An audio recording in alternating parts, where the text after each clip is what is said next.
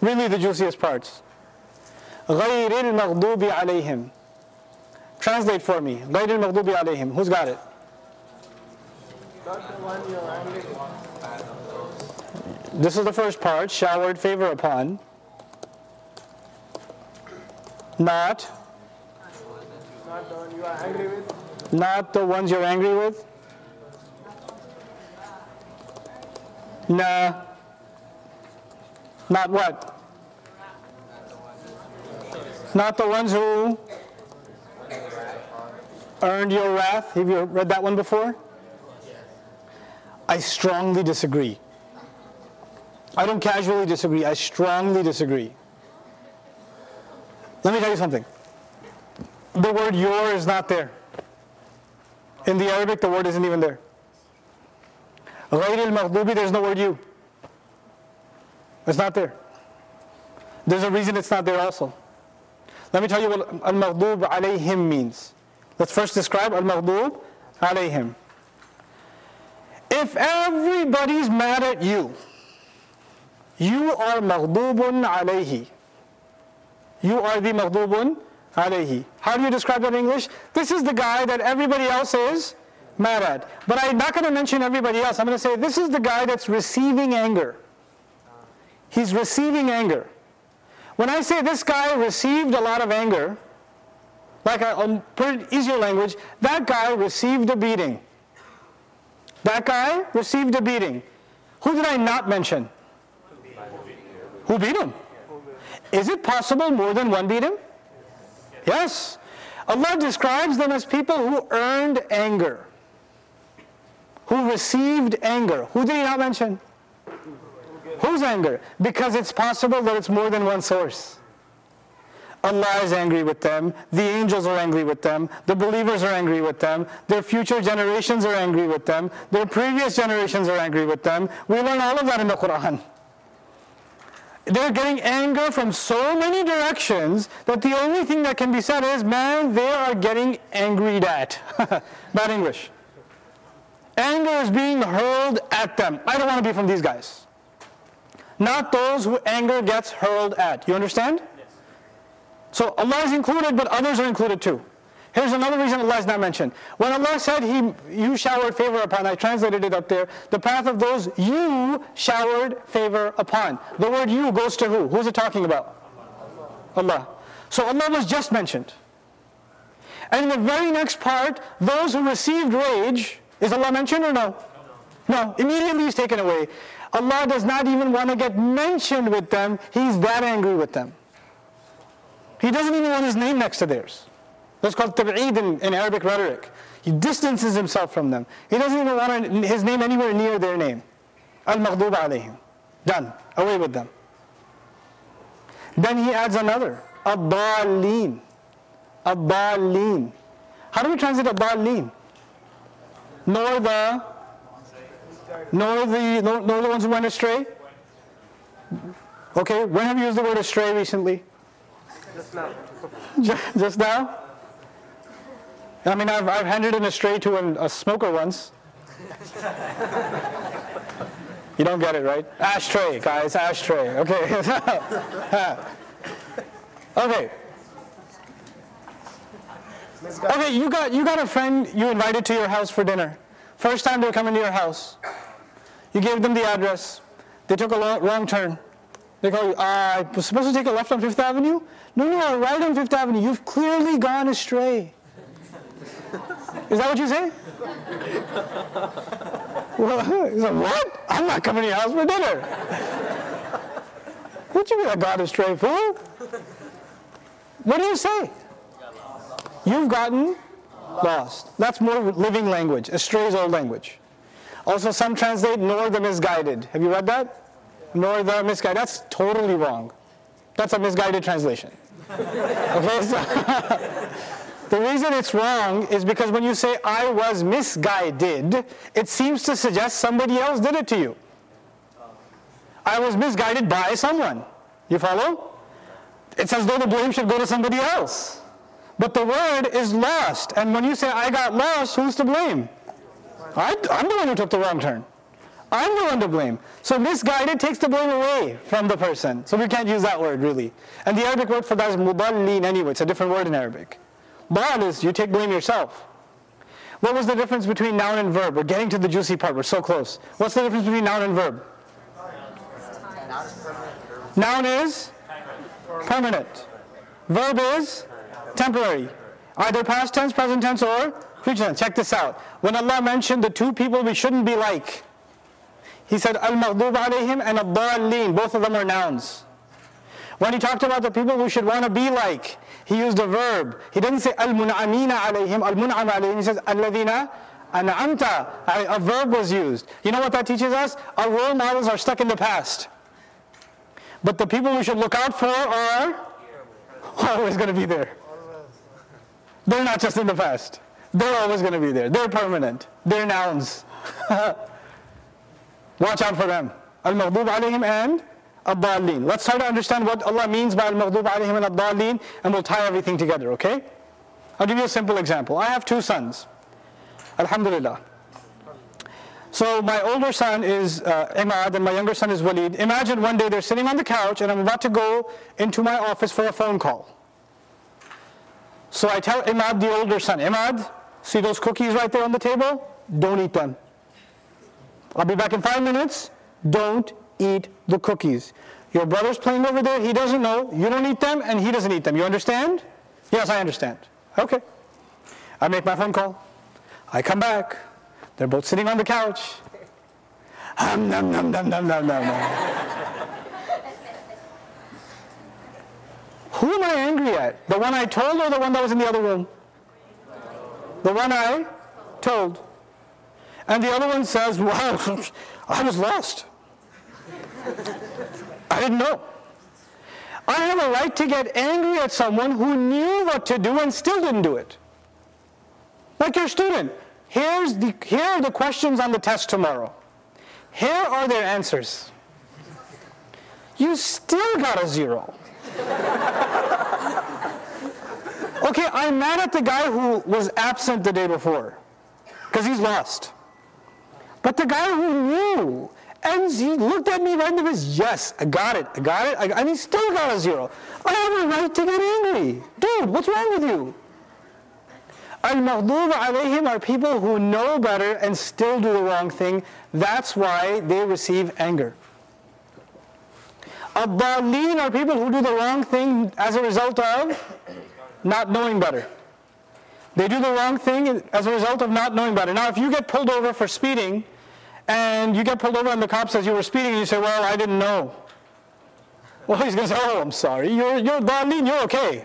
I thought you were Maghdubun alayhi. No, Dallin, please go. Is he going to do that? No. Is ignorance a justifiable plea of innocence? No. It's not. But obviously the one who knows is more criminal. You understand? He's more criminal because he knows. He already knows. So what I'm trying to say to you is when the Prophet said, sallallahu alayhi wasallam, when he said, Al-Maghdub alayhim, in the surah, Al-Maghdub alayhim, are the example of them is the Jews. And Ad-Dallin, the example of them is the Christians, or Yahud and Nasara. There's a reason Allah didn't say Jews and Christians. Allah said, Al-Maghdub alayhim and Ad-Dallin. Why? Because in the Quran, Allah highlights certain behavior of the Jews. Not everything about them, certain behaviors of them. And then Allah highlights certain behaviors of the Christians. These are the behaviors that will be lost. This is lost people's behavior. And this is the people who deserve rage. And you'll notice one thing. When Allah describes the misdoings of Christians, He'll describe them as people who don't know any better. And when He describes the wrongdoings of Jews, He says they know full well what they're doing. They know full well what they're doing. This was given to us as a teaching to understand, don't become A and B. This was not given to us that when your Jewish friend, your coworker comes and asks you a question, that you come to me and say, Ustad Naman, there was this Maghdubun alayhi today that was asking me, like, this is not why it was given to us. That's not why it's not in the Quran in those words. And by the way, by leaving the description open, does that mean anybody could be in that category? Yes. By you and me asking Allah, Allah, don't make me from them, does that mean I am in a danger of becoming either one of them? Because if I was not in that danger, I wouldn't have had to ask. If it was just about Jews and Christians, then I didn't have to ask about it. I'm now being asked, I may not fall into these two categories. Now we get to the juicy part. I told you this surah is all about what? Balance.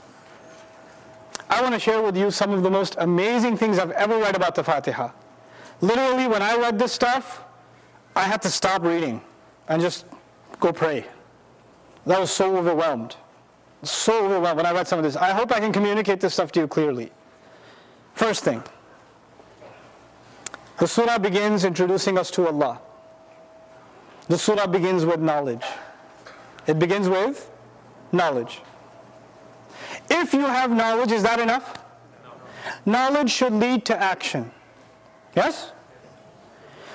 إِيَّاكَ نَعْبُدُ وَإِيَّاكَ نَسْتَعِينُ. Knowledge, Alhamdulillahi Rabbil Alameen, Ar-Rahman Ar-Rahim, Maliki Yawmiddin, all of that was knowledge, which led to one action on our part. We are ready to become your slaves. By the way, by definition, a verb is an action. Okay?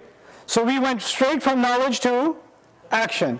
If you do have the action, then you are on the straight path.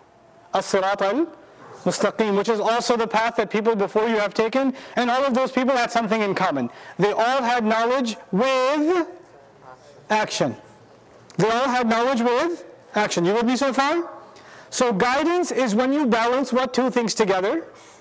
Knowledge with action. That's when guidance happens. Now, there are two kinds of misguidance. There are two kinds of misguidance. One misguidance is you have knowledge but you have no action. The other kind of misguidance, you help me now. You have action but you don't have any knowledge. The surah begins with knowledge. Then the surah talks about action. Then it talks about when they both are together, you have guidance. Then it says, don't be like people who have knowledge but no action. Then it says, don't be like people who have action but no knowledge. The whole thing is perfectly balanced between knowledge and action. It's incredible. It's just absolutely marvelous how Allah did that. That's just another example of the surah's balance. That's not the only one though. We got to get juicier. Let's go back again. This surah, when the Prophet described it in Allah's paraphrasing, remember the Hadith Qudsi? He said, هَذَا مَا بَيْنَ عَبْدِي بَيْنِي وَبَيْنَ عَبْدِي وَلِعَبْدِي مَا سَأَلْ. When he got to the middle ayah is إِيَّاكَ نَعْبُدُ وَإِيَّاكَ نَسْتَعِينُ. He said, this is between me and my slave. In other words, the first part is for my slave, the last part is for me, and the middle part is between me and my slave. So the middle ayah, according to the Hadith, is which ayah? إِيَّاكَ نَعْبُدُ وَإِيَّاكَ نَسْتَعِينُ. What's the middle word of the middle ayah? Wa. So even if you divide that middle ayah into equal parts, one part of it is إِيَّاكَ نَعْبُدُ, the other part of it is إِيَّاكَ نَسْتَعِينُ. Check this out. The first part of the surah, Alhamdulillahi Rabbil Alameen, Ar-Rahman Ar-Rahim, Maliki Yawmiddin. The summary of all of that, the result of all of that is one phrase, إِيَّاكَ نَعْبُدُ. The second half of the surah, the whole thing is the explanation of one request, إِيَّاكَ نَسْتَعِينُ. إِيَّاكَ نَسْتَعِينُ is the second half, إِيَّاكَ نَعْبُدُ is the conclusion of the first half. It's perfectly balanced between إِيَّاكَ نَعْبُدُ وَإِيَّاكَ نَسْتَعِينُ. That's another example of the balance of the surah. But there's more. There's more. What did I tell you about nouns and verbs? Remember the nouns and verbs thing? What was nouns? Permanent. What's verbs? Temporary. Now for those of you who don't know Arabic grammar, I will make this as easy as I possibly can. In Arabic grammar, there are two kinds of sentences. Noun sentences and verb sentences. Noun sentences and verb sentences. Which ones do you think are more permanent? Noun sentences. Which ones do you think are more temporary? Verb sentences. Now here's another basic rule. When a sentence starts with a noun, it's a noun sentence. When a sentence starts with a verb, it's a verb sentence. That's some basic rule. The first part of the surah is about Allah. There's three parts in the surah. Part one is about Allah. The middle part is about us and Allah. The last part is about us. There are three parts of the surah. They're perfectly shared between us and Allah. It's a balance between us and Allah. The first part is about Allah, the middle between both of us, and the last one is about Allah. Oh, about us. Now listen. The first part is all noun sentence. The first part is all noun sentence. And the first part was about who? Allah. So it's more appropriate that the permanent form is used. Right? That's part one. part 3, not part 2. Part 3 is about who? Us. The whole thing is a verb sentence, and we're temporary, so verb form is better for us. The whole thing is verb sentence. Jumla fi'liya. What's left? What are we going to do in the middle? The Kufan and the Basran school would have a debate about this middle part. In grammar debates, is this a noun sentence or a verb sentence? Because even though it's a verb sentence, it begins with a noun. So it mixes the two rules together. Just like the ayah itself is about Allah and the human being, the grammatical form of it takes the ism first, even though it's a jumla fi'liya. It's a mixture of both linguistically. They're both noun and verb, right in the middle. Just like the ayah itself is about us and Allah. It's just like you study this stuff and you just go, whoa, word of God. And all of this revealed at one time to the Prophet sallallahu alaihi wasallam. There's no editorial process. There's no, let me fix this and organize this better. Let me put this word over here and that word over there. Maybe this balance will work better over here. Maybe that balance will work better over there. Nothing. And did you know that in the surahs of the Quran, there's also a balance between the beginning subject and the last subject? Allah described Himself as a master of all what? Peoples and nations. And at the end of the surah He says, let me tell you what peoples and nations should be divided into. They shouldn't be divided by ethnicity. They should not be divided by geography or economics. Here's how they should be divided. Those who I favored, those who are in anger, those who are lost. That's all of humanity. It's a tafsir of al-alameen. By the end, everything's balanced. Everything comes together in the surah. Between knowledge and action, between noun and verb, between praise and gratitude, between master and slave, between justice and mercy. SubhanAllah. Balance, balance, balance, balance, balance. There's one more balance I want to share with you. Maybe two more. Two more. I promise two more though. I promise two more. One more within this surah. Allah Azza wa Jalla says, Alhamdulillah.